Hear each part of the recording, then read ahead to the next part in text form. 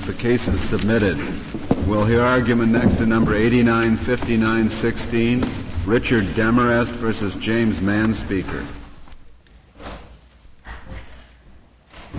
You know this woman is sitting on the left and me.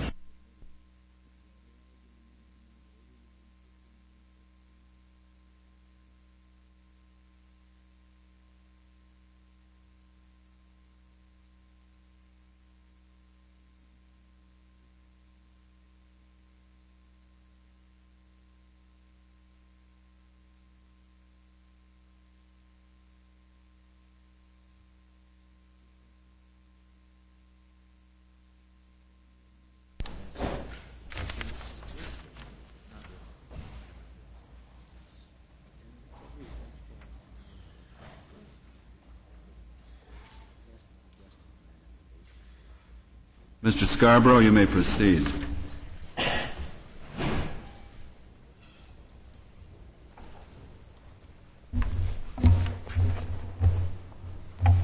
Mr. Chief Justice, may it please the Court. The question presented for review in this case is whether a convicted prisoner who is summoned to appear as a witness in a proceeding in the Court of the United States is entitled to a witness fee pursuant to 28 United States Code, Section 1821. This was a convicted state prisoner. That's correct, Your Honor. For the time that that person spends in attendance at a court of the United States. The petitioner here, Richard Demarest, was in 1988 and continues to be a prisoner incarcerated in the state of Colorado, by the state of Colorado. In March of 1988, Judge Jim Kerrigan of the United States District Court in Denver issued a writ of habeas corpus ad testificandum by which Mr. Demarest was transported from prison in Crowley, Colorado to Denver County Jail, where he remained for a little more than a month. During 8 days of that period, the trial in the underlying criminal case took place. On one of those days, Mr. Demarest testified as a witness for the defense. When the case was over, Mr. Demarest made an application to the deputy clerk in the district court to certify his entitlement to a witness fee pursuant to 28 United States Code Section 1825. That is the statute that governs the procedure whereby a witness applies for a fee when the witness is being paid by the United States. You mean when the witness is the United States would pay the fee in this case? That's correct, Your Honor. That's because of this provision of 1825? That's correct, Your Honor. There are several related provisions involved. One is 1821, which provides generally that witnesses are entitled to a fee. Another is Section 1825, which sets forth the procedure for receiving payment of a fee when the witness is being paid by the United States. And when does it say the witness shall be paid by the United States? In a case in which the United States is a party, and in the case of a witness for the United States by the United States, in the case of a defense witness when the fees cannot be paid by the defendant or the party. And this was a federal trial in the district court? That's correct, Your Honor. And just to review. Scarborough, if it's an ordinary witness, does he pay his own travel, or does somebody pay his travel? No, in the ordinary case, Your Honor, if a person is going to serve as a witness in a case and the parties are able to pay the fee, you tender a witness fee and travel expenses to the witness when you serve the subpoena. That's what happens in the ordinary case. A fee plus travel. That's correct. Now, in this case, the government paid travel. In this case, the state of Colorado or the United States government, I don't know which, paid the travel. That's right. Well, he didn't pay it. That's correct. He did not, Your Honor. Who paid his food? He was paid by the Denver County Jail, I assume. The fact is not. So the county jail fed him. That's correct. So his out-of-pocket expenses were zero. That's correct. And he is not asserting any right to expenses in this case. There is a specific provision in the statute in Section 1821 in subsections C and D which entitle a witness to reimbursement for expenses. Mr. Demarest is not seeking reimbursement for any expenses. What he is seeking is a witness, the payment of the $30 per day witness fee pursuant to subsection A1 of Section 1821, which provides for the payment of those fees. Mr. Demarest made his application to the clerk of the court in Denver. Was he a defense witness or a prosecution witness? Defense witness, Your Honor. He was a defense witness. Mr. Demarest made his application to the clerk, and the clerk referred the request to the Assistant United States Attorney. The Assistant United States Attorney denied the request on the ground that Mr. Demarest was a convicted prisoner and therefore unentitled to receive a witness fee. Mr. Demarest, proceeding on his own behalf, thereafter filed this lawsuit, and he sued both the clerk and the deputy clerk, seeking to compel them to certify his entitlement to a fee, which then would be paid by the United States Marshal. Mr. Scarborough, the government says that a witness has to be subpoenaed under the statute before he can be deemed to be in attendance under the terms of the statute. That's correct, Your Honor. That is the technical argument that the government makes with regard to the meaning of the statute. Mr. Demarest's position is very simple, and that is that if this statute means what it says, he is a witness, and he was in attendance at a court of the United States and served as a witness. If the words in attendance mean someone who appears and gives testimony, then he is that person. He also served as a witness as we ordinarily understand the meaning of the word witness.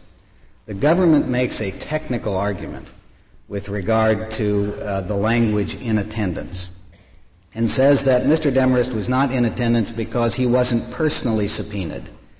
Instead, he appeared pursuant to a writ of habeas corpus ad testificandum. That's accurate. He did appear pursuant to that writ.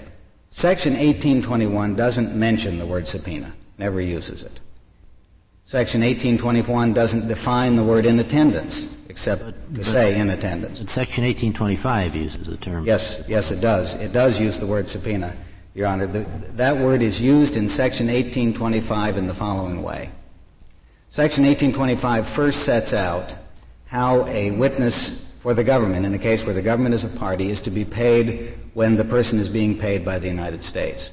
Then the statute goes on to say, in the case of defense witnesses summoned pursuant to a subpoena, the following procedure shall be used for payment. The word subpoena is not defined in Section 1825, but I submit that all it means, that the common sense of it is, that there be some kind of formal process by which a court certifies a particular... Are you now arguing that a writ of habeas corpus ad testificandum is a subpoena within the meaning of this section? Yes, Your Honor. Certainly. We're getting a little bit away from pure plain language now. Yeah, well, Your Honor, perhaps we are. Yeah. The word subpoena also appears in Federal Rule of Criminal Procedure 17A. That's the rule whereby a court that requires a court to issue subpoenas for the attendance of witnesses in criminal trials. What do you say with respect to a volunteer witness? Your Honor, I would say that a volunteer witness ought to be paid. Well, maybe you ought to be, but does the statute require it? Because he's in attendance. In my view, Your Honor, in the first place, it's not necessary to answer that question in order to decide this case. We submit, because Mr. Demarest did appear pursuant to a formal procedure. Judge Kerrigan issued an order that gave him oversight, judicial oversight over the proceedings. There are cases in lower court cases, district court cases, that have held that even a witness who appears voluntarily is entitled to receive a fee. That seems to me to be the better view. But it's not necessary to decide that question. What does in attendance mean in that event? I thought I was going to ask you what you thought. I assumed in a subpoena, in attendance might mean the dates set forth in the subpoena. You're in attendance on those dates. But if you're coming voluntarily, you don't know how long the trial's going to be. You come, you hang around is only the days you appear? Are those the only days? Or this court has held that in attendance in Hurtado, the 1973 opinion from this court, which is the only case construing Section 1821, that in attendance refers to the time spent in readiness to testify while the trial is taking place. So if you choose to come 5 days early, so long as the trial is going on at that time, you're in attendance. As you know, when you're trying a case, Your Honor, you may subpoena witnesses for the opening day of trial. You may subpoena them for the opening day of defense. It's hard to know when exactly they'll be required to attend, but the time they spend away from their ordinary occupations and in readiness to testify, as I understand this Court's opinion in Hurtado, they're in attendance. And incidentally, the Congress subsequently amended Section 1821 to incorporate the Hurtado ruling, and it seemed to me adopted that view of the words in attendance. Made by the government weren't made below, were they? They were not. There were no opinions. There's nothing about Section 1825 in the Tenth Circuit Court of Appeals opinion or in the District Court opinion. And as I understand this Court's ordinary rule, when certiorari is not granted to review a particular question and the issue has not been either raised or decided below, the Court will not ordinarily reach out to decide it. The government does not, as far as I can tell, offer any special Well, reason. A respondent can ask the Court to decide a case on another ground. The respondent can always... If the record supports it. Yes, Your Honor. The respondent can always ask. A respondent is also expected to raise any non-jurisdictional objections to reaching the question presented in the motion, the brief in opposition to certiorari. That's correct, Your Honor. And it was not raised in the brief in opposition to certiorari. It seems to me... Excuse me. If we construed subpoena to mean only subpoena, would that and imposed in effect the subpoena requirement, as the government argues, would that be consistent in every respect with the practice which is actually obtained? It depends on what you mean by the practice, Your Honor. The government has taken... I think you probably know more about that than I do, so I'm going to let you define that. Okay. The government has taken the position, at least with regard to prisoner witnesses, that they do not ever pay the fees of prisoner witnesses. Those persons are not... Regardless of who calls them? Yes, that's my understanding, Your Honor.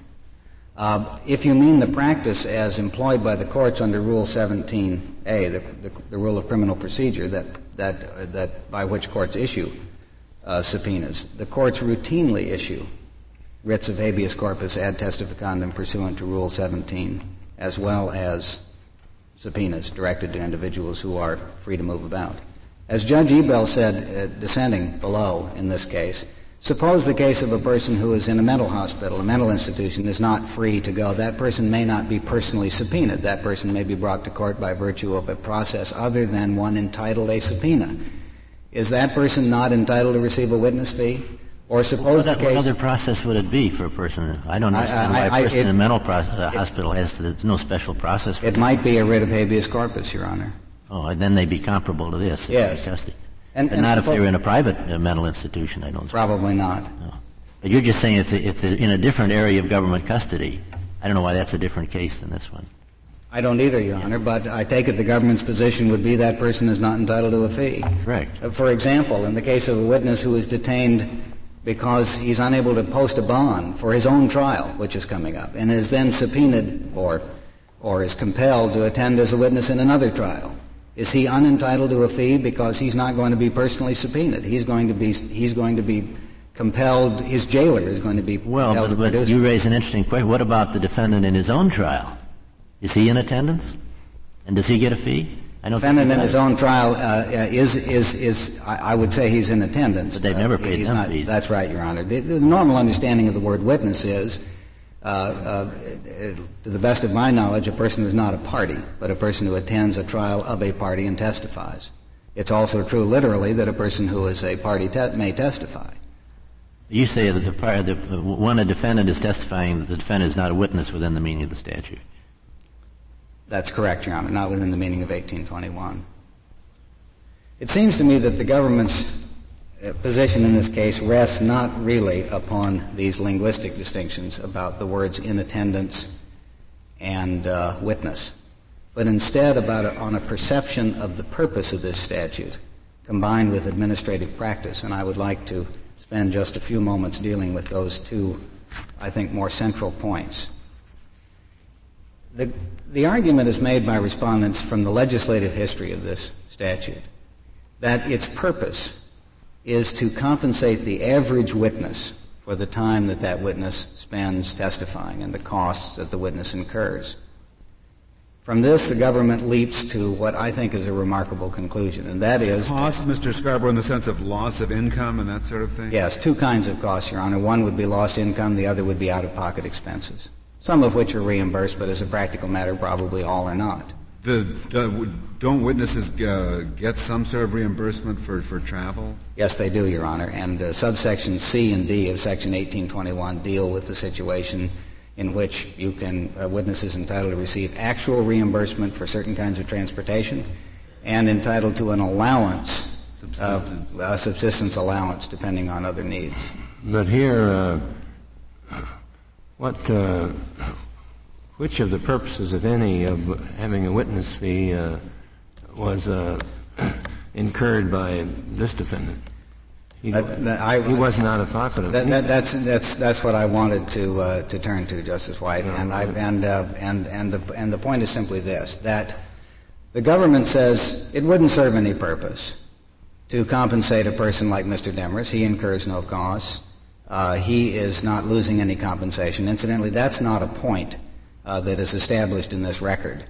It is not known from this record whether Mr. Demarest worked in the prison, if so, whether he made wages, and if he made wages, whether he lost them when he was transported to Denver County Jail to testify. But be that as it may, it seems to me that the government's methodology stands the ordinary principles of statutory construction that have been announced by this Court in case after case after case on its head. And by that I mean that ordinarily this Court has said a supposed purpose is not used to override the plain meaning of a statute when the words are clear. And the reason for that is that ordinarily the meaning that Congress intended, its purpose, is to be understood from the language it uses. Congress doesn't speak in terms of purposes. It speaks in terms of legislative commands. And it is those legislative commands that are ordinarily the best evidence about what Congress intended. Furthermore, there is nothing inconsistent between the purpose that the government supposes Congress had and paying a fee to convicted prisoners. And the reason is this. Congress was undoubtedly aware that people do not suffer the same kinds of economic losses or lose the same amount of compensation for testifying. Congress undoubtedly was aware that many people don't lose money at all. People who live on fixed incomes, people who survive by independent means. There are all kinds of people who do not necessarily suffer any economic loss by virtue of testifying, but the statute simply says all witnesses, a witness, is entitled to a fee. Mr. Scarborough, what is your explanation of 1825A? Let's assume we agree with you that they're entitled to a fee. 1825A says what procedures, what certifications are needed with respect to those witnesses entitled to fees who have been subpoenaed. Now, what about witnesses who haven't been subpoenaed? It's not clear from Section 1825 at all. Which is one reading. Peculiar. Yes, it's very peculiar. Section 1825 has got a lot of problems if you look at a variety of situations. For example, it might be that a witness that does not appear pursuant to a subpoena is required to be paid by the United States without regard to these requirements. Yes, well, I would say that is some indication that a witness who is not subpoenaed is not to be paid fees, period, since there's no provision for how they're to be paid. If there's any ambiguity about whether non-subpoenaed witnesses get fees, I'd say that certainly indicates how that ambiguity ought to be resolved, wouldn't you think? That's possible, Your Honor, but it seems to me that the main point ought to be what is intended by the use of the word subpoena in this statute, in Section 1825. The same word appears in Section 17A. Exactly the same word. Courts routinely issue writs of habeas corpus ad testificandum pursuant to 17A. No distinction is made between personal subpoenas and subpoenas directed at the custodian of an individual who is going to be produced for a trial. It seems to me that the purpose of this language, the idea being expressed is that there is some kind of formal process, judicial oversight, if you will, that enables a court to screen the number of people who are called as witnesses and determine that they are material. Well, we should construe 1825 according to its purpose, but not 1821? I don't think you should construe 1825 at all, Your Honor. It's not within the grant. It wasn't reached below. It was an argument made for the first time in the briefs on the merits. But all the government... We can nonetheless take it into consideration along with 1821 if we feel it's relevant, I suppose, in deciding the question presented. Certainly. Mr. Scarborough, would I be helping you out if I suggested that 1825A was directed not to the question of who gets paid, but to the question of who has to issue the certificate, which is a condition precedent to being paid? And that it is with respect to certain defense witnesses subpoenaed that there is a distinction made about the issuance of the certificate as evidence for the payment, and that that's the only thing that 25A is directed to. That is a possible reading of Section 1825, Your Honor. Can you think of a better one from your side right now? Certainly. Sounds so to me, Your Honor. Okay. I want to underscore that this Court in Hurtado, one of the cases, the principal case the government relies upon for its definition of the word in attendance is Hurtado against the United States. And in Hurtado, this Court held that the alien witnesses were in attendance. You will recall that in that case, the alien witnesses had been arrested for failure to post a bond pursuant to former Rule of Criminal Procedure 46, incarcerated by the United States Marshal and produced by the Marshal at the trial. They were not personally subpoenaed, any more than Mr. Demarest was personally subpoenaed. They were detained witnesses. It just seems to me far-fetched to think that Congress, in Section 1821, with not having used the word subpoena at all, and using the word in attendance, we presume, in its common sense and ordinary meaning, intended to require a document with a particular label, an instrument with a particular label, before a witness is entitled to receive a fee. Mr. Scarborough, did Mr. Demarest think up this claim by himself, or? Yes, he did, Your Honor. He thought it up all by himself, I guess. Had there been any prior occasions? Yes, there had. Has a prisoner ever been paid a witness fee? Yes, actually, prisoners have been paid witness fees, and there's a 1939 comptroller opinion in which the United States Marshal paid 3 prisoner witnesses a fee and then got into trouble getting reimbursement. We'll resume there at 1:00.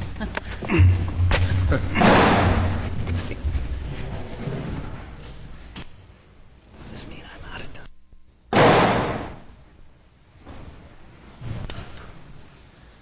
We'll resume argument now in Demarest against Manspeaker. Mr. Scarborough?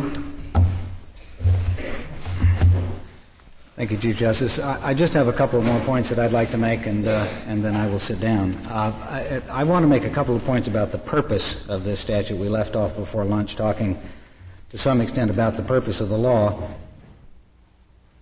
The language of Section A1 of Section 1821, 28 United States Code, states as follows: except as otherwise provided by law, a witness in attendance at any court of the United States, and here I'm skipping a bit, shall be paid the fees and allowances provided by this section. Congress does not state witnesses who lose compensation shall be entitled to a fee. Congress does not state witnesses who incur certain kinds of expenses. It simply says witnesses. Mr. Demarest may not be the average witness. He may not have incurred out-of-pocket expenses. He may or may not have actually lost compensation.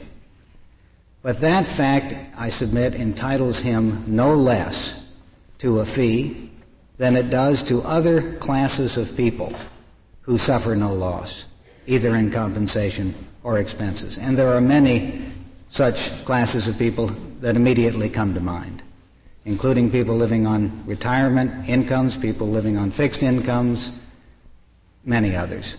Very often employers, people who have no income. People, very often employers actually continue to pay wages to their employees, even though those employees are taking a day to serve as a witness in a case. There are many good reasons why Congress may have chosen to legislate in an over-inclusive fashion or in a generality, such as the use of the word witness, including administrative convenience. And there may have been another reason. Members of Congress may have felt that witnesses should receive some token compensation for acting as a witness in a court case. It might improve. But on that point, I'm just curious. Will you point out in your brief at page 37 that back in the earlier days, the prison inmates forfeited all their rights and their time and services belonged entirely to the government? That was the prevailing view. If that was the view of Congress when the statute was drafted, which way does that cut? The statute has been, of course, amended 11 times since its original adoption in 1792. As we understand it, prisoners could not even testify. They were infamous persons. There were lots of categories of people who could not testify. And convicted prisoners was one such category. That disability, which existed at common law in various states and under federal law, fell away over the period from 1850 to 1920.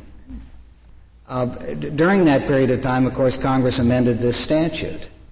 And it seems to me that the best operating assumption is that whatever witnesses are competent to testify under the laws of evidence, to be witnesses, are to be included in the term witness. Otherwise, it would be necessary to go back over this entire history and to go through categories of witnesses of for example, children, of people, atheists. There were all kinds of categories of disability, and go through each of those categories one by one and decide whether Congress intended to include or exclude them. There's nothing in the legislative history of this statute that provides one scintilla of evidence that Congress ever intended to exclude convicted prisoners from children get $30 a day, by the way? Do children get...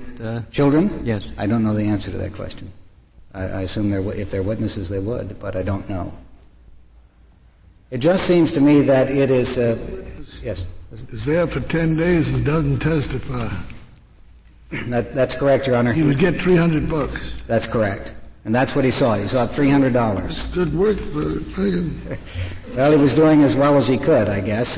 He was very careful to try to follow this Court's opinion in Hurtado. This Court's opinion in Hurtado said that you're in attendance, even though you're not testifying, when you're in readiness to testify. And that's the only claim he made. You would think this would have been settled long ago, Mr. Scarborough. But this is one of the few people who had the nerve to make this claim, I suppose. But has it ever been adjudicated before? It has been adjudicated, Your Honor. But in his favor?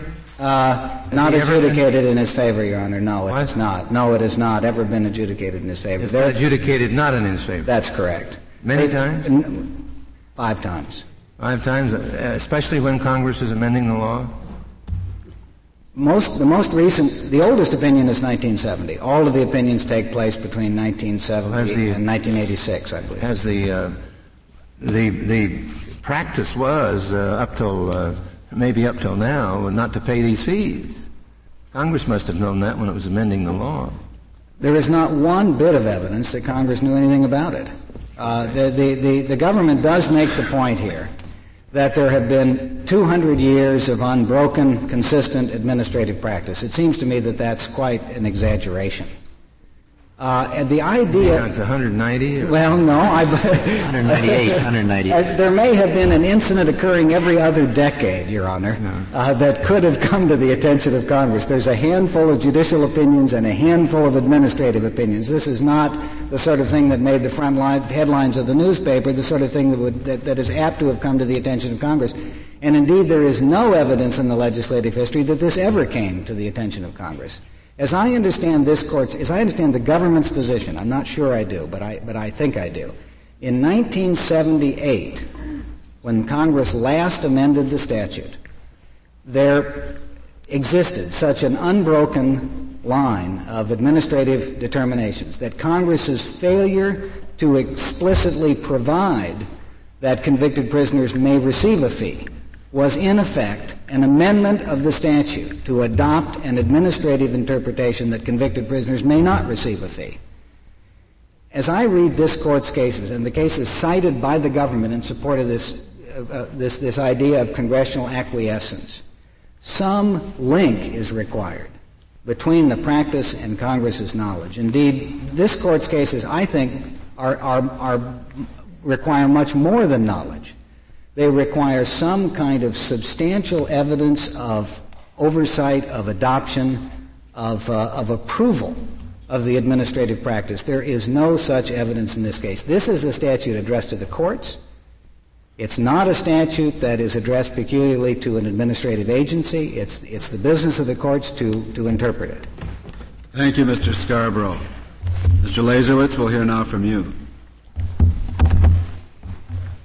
Thank you, Mr. Chief Justice, and may it please the Court. Witnesses in federal and state court proceedings, for that matter, have received a modest fee for their service since at least the days of the first Congress. But despite such a 200-year record, no one has been able to find a single instance in either federal or state practice where a convicted prisoner lawfully and properly received a witness fee. Petitioner would write off this record as nothing... Excuse me, there was an instance, as I recall, where he received a witness fee. Three of them, and the... Yes, in 1939, the Marshal Service mistakenly provided witness fees to convicted prisoners. Or correctly did so, and did not do so mistakenly in all the other instances. That could be the case. Well, we think that you should not write off this practice as nothing more than one of the longest-running violations of a statute's plain meaning in our legal history. Instead, we submit that a closer look at the statute and the historical record shows the opposite is the case. As currently enacted, the federal witness fee statute provides that fees and allowances shall be paid to witnesses in attendance at federal court proceedings. And the particular question here is whether petitioner, a convicted state prisoner, is entitled to receive the fees under the statute where he testified in a federal criminal case. In our view, petitioner is not entitled to receive the fees under the statute because he was not in attendance within the meaning of the statute. As the statute's structure and history suggest, in attendance means more than just being there. It also includes the process under which the witness appears in court. A prisoner such as petitioner appears in court under a particular process directed to his custodian, and that process is the writ of habeas corpus ad testificandum. In other words, in attendance in this statute means a witness who has been summoned to appear, summoned himself, and who then makes himself available and complies with that process. I suppose why do you read that much into the phrase in attendance? Mr. Chief Justice, we read the statute in that way for a number of reasons. One, we start with the language of the statute. And second, the structure of the statute, the structure of Section 1821 and 1825, which does not drop out of this case, notwithstanding our failure to raise the point in our brief in opposition that petitioner doesn't qualify to receive the certificate because of his default. 1825 speaks in terms of subpoenas, and a subpoena is the ordinary process for summoning witnesses to court. Well, Mr. Lazarowitz, may I ask you two questions about that? The first is the same one which I asked your brother before lunch. And I in a way, I made a dangerous move in doing that because I just looked at the statute again, and it struck me that it might simply be addressing the question of who has to certify that the witness was there, as opposed to identifying the kind of witness or the process by which a witness may be identified as compensable. Do you think that is a sound analysis or a sound suggestion? It's sound, but one that we don't agree with for these reasons. 1825 speaks in terms of, it's the procedure for paying the witness. How does the witness get paid? You can't be, so 1825 relates to 1821. If you're a witness, the only parties that 1825 speaks about, it's not parties but persons, are those who would otherwise qualify under 1821. It doesn't make sense to provide for payment of fees under 1821, then not establish a procedure. The statute should be read together, which makes sense. No, but what I'm suggesting is that the procedure that 1825 addresses may well be simply a procedure for distinguishing some witnesses who cannot be paid without the certification of a public defender or a clerk of court, as opposed to witnesses who may be paid on certification of a United States Marshal. That's true, because in 1825A, you'll notice that there's no provision for paying when a government subpoenas a witness. The same requirements don't obtain. So I guess that leads to my second question, and that is, on your reading, which, if I understand it correctly, is that there must be a subpoena before a defense witness may be paid, that would still allow the payment of a defense witness, that would still allow for the payment of the witness fee to a prisoner called by the government, wouldn't it? No, and let me explain why. First of all, 1825, there are two separate questions, and one is the first point that we raised in our brief, admittedly belatedly, which is whether this particular witness, and we do concede that Mr. Demarest was a witness, presented the right pieces of paper to be paid.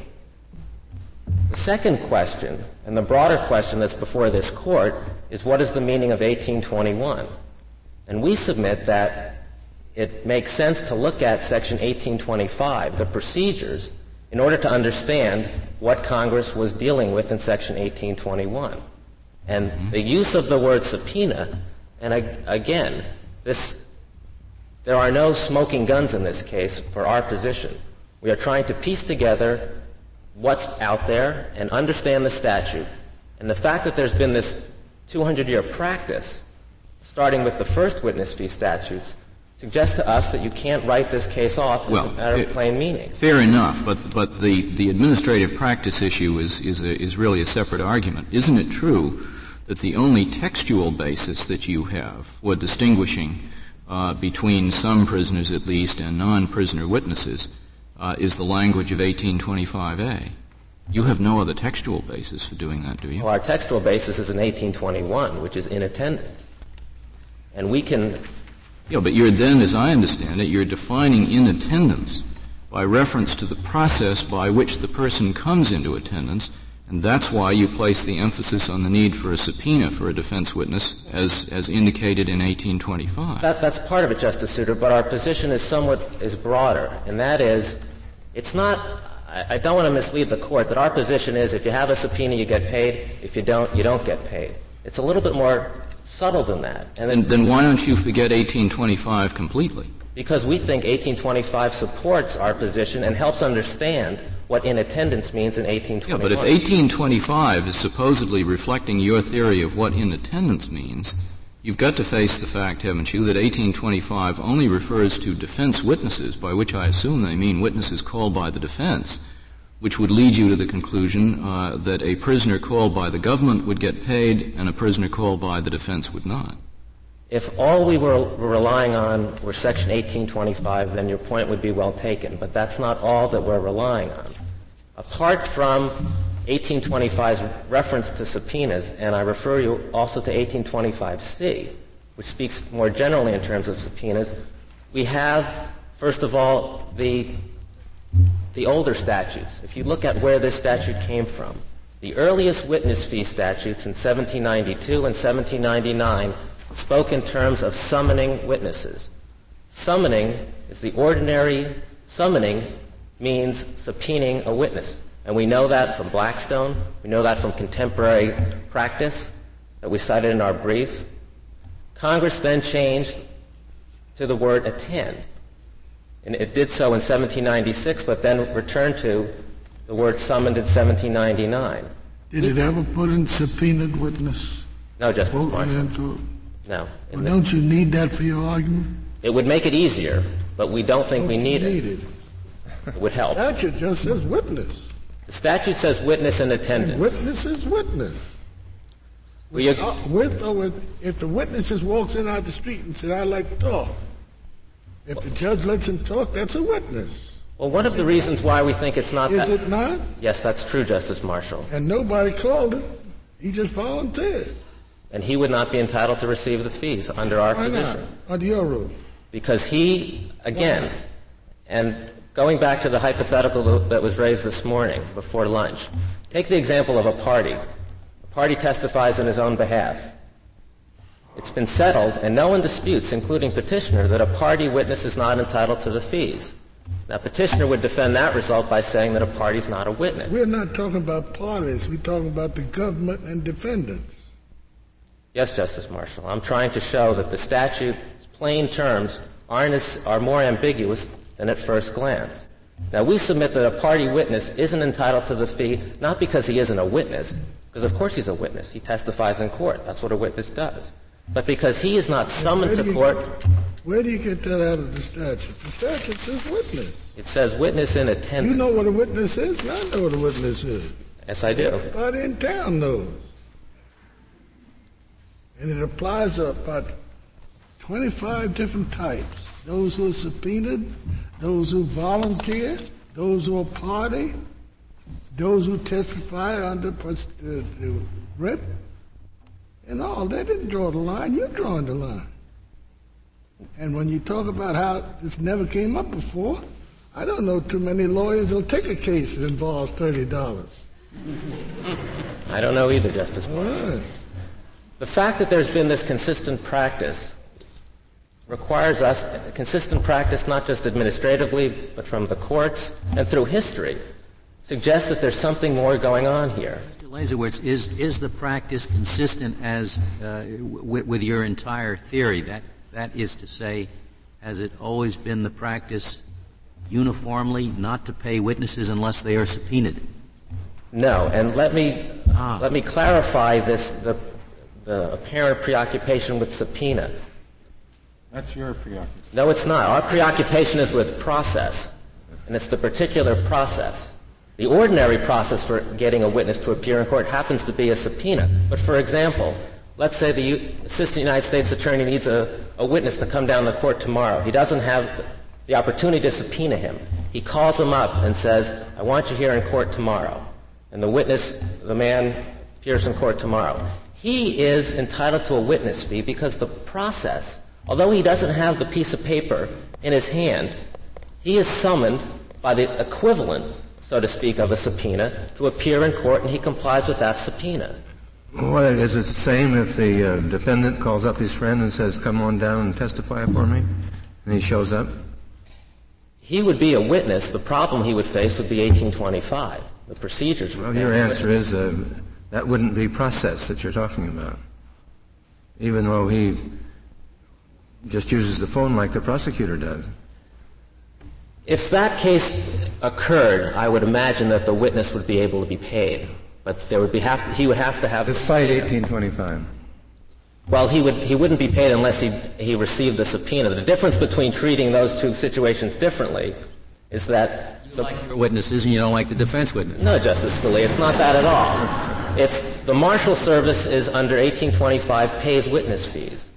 And the Marshal Service can rely on the United States Attorney that this witness, in fact, was summoned and he appeared. He doesn't have that same relationship with the defense attorneys, and so he needs the piece of paper saying that this man, in fact, was called. And why is it that a writ of habeas ad testificandum isn't a form of compulsory process? It is a form of compulsory process, but it's not. There is a difference between a writ and a subpoena, and what was said this morning was somewhat misleading.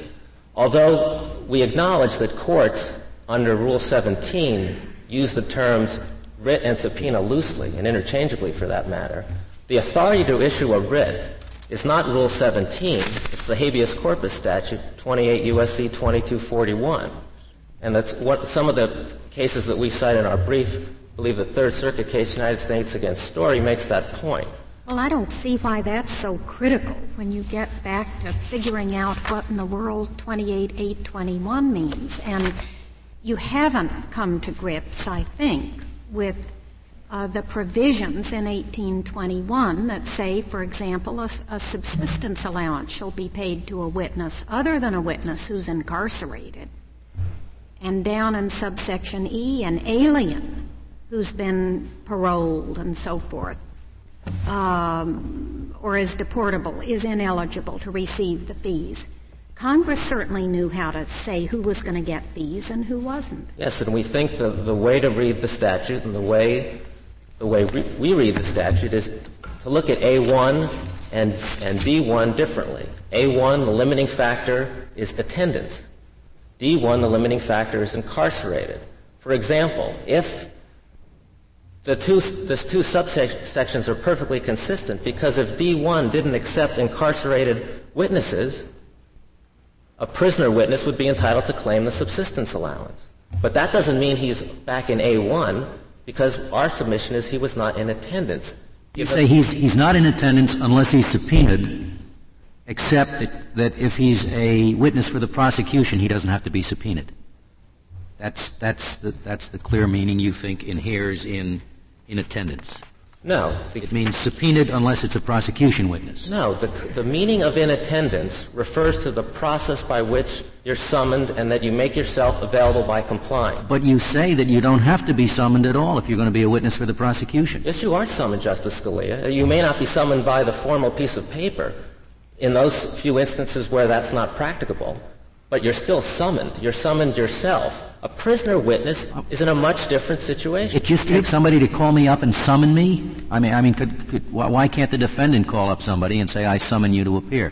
The prosecution has no power to summon the person, does it? No, if you don't have the subpoena, you can... Right. Try this hypothetical. They subpoena John Bloke. They issue a subpoena for him, and they find he's in jail. But if he was not in jail, he would get paid. But if he is in jail, he's got a subpoena and a writ. He wouldn't get paid under your theory. Yes, Justice Marshall, and that makes good sense to who? Well, we think it makes good sense because that's what Congress has enacted, and that's the way it's been since 1792. Mr. Lazowitz, may I ask you a specific question about subsection D1? That reads, a subsistence allowance shall be paid to a witness other than a witness who is incarcerated when an overnight stay is required at the place of attendance, and so on. As I understand it, on your theory, this place of attendance implies that the witness being referred to is one who has been summoned in the manner you describe. Is that correct? If that is so, then why isn't the exception, other than a witness who is incarcerated, a redundancy? Again... Because it would never apply to such a person. A witness who is incarcerated... Because we have a separate subsection for the witnesses who are detained. Right, we are... Yeah. So this, I assume, can only apply to a witness who is incarcerated as a prisoner otherwise. And it seems to me that on your reading, the exception is redundant because such a witness would never be in attendance. That's one way of reading it, Justice Souter. This is not the most perfectly drafted statute that I've ever come across. No, but I guess my problem is I don't see how I can accept your theory of what attendance means without finding a redundancy in the exception. Well, there are other witnesses, potential witnesses who need to be accepted under D1. For example, a witness is subpoenaed to appear, an ordinary witness. He's not imprisoned. And he comes to court, and he's housed overnight or for the week while the trial's going on, and he ends up in jail on unrelated charges. He's otherwise in attendance at that point. Well, on your theory, didn't he start out in attendance, but once he gets committed to jail on the unrelated charges, he is no longer? Well, he is in attendance in the sense that he has complied with the process, he has been summoned, but he's not entitled to the subsistence allowance because he finds himself in jail. Okay. Again, under our reading of the statute, in attendance is critical and does make sense of the rest of the subsections. It takes care of the exclusion for the aliens because otherwise aliens would, the few aliens. Let me just go back to Justice Souter's question. It seems to me you may have given up more than you should. Why does the witness have to be one who's in attendance for that to apply? Why couldn't it be a witness who has not been summoned? He's a volunteer witness, or he's the defendant himself.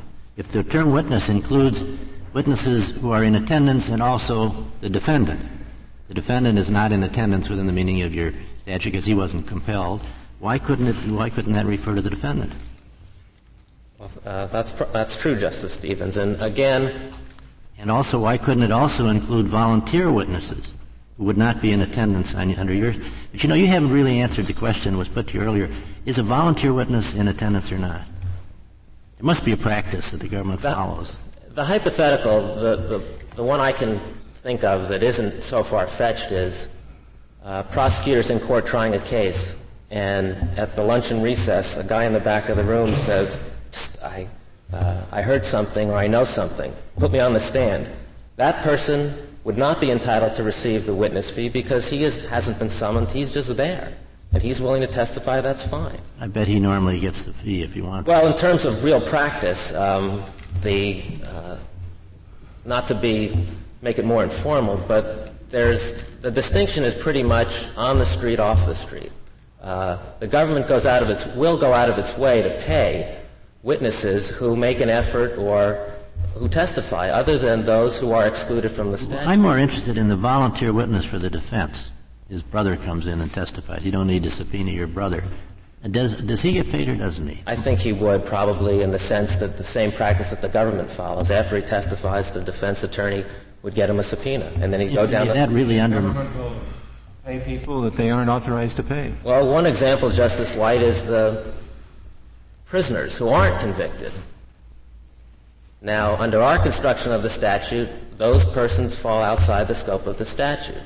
And under the Department of Justice regulation, which draws a distinction between in custody and not, that person would fall out.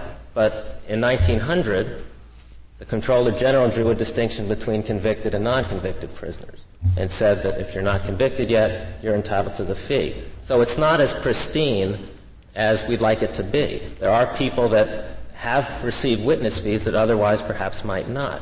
But I don't know whether we've gotten it, but you admit that there's nothing in the legislative history that will help you.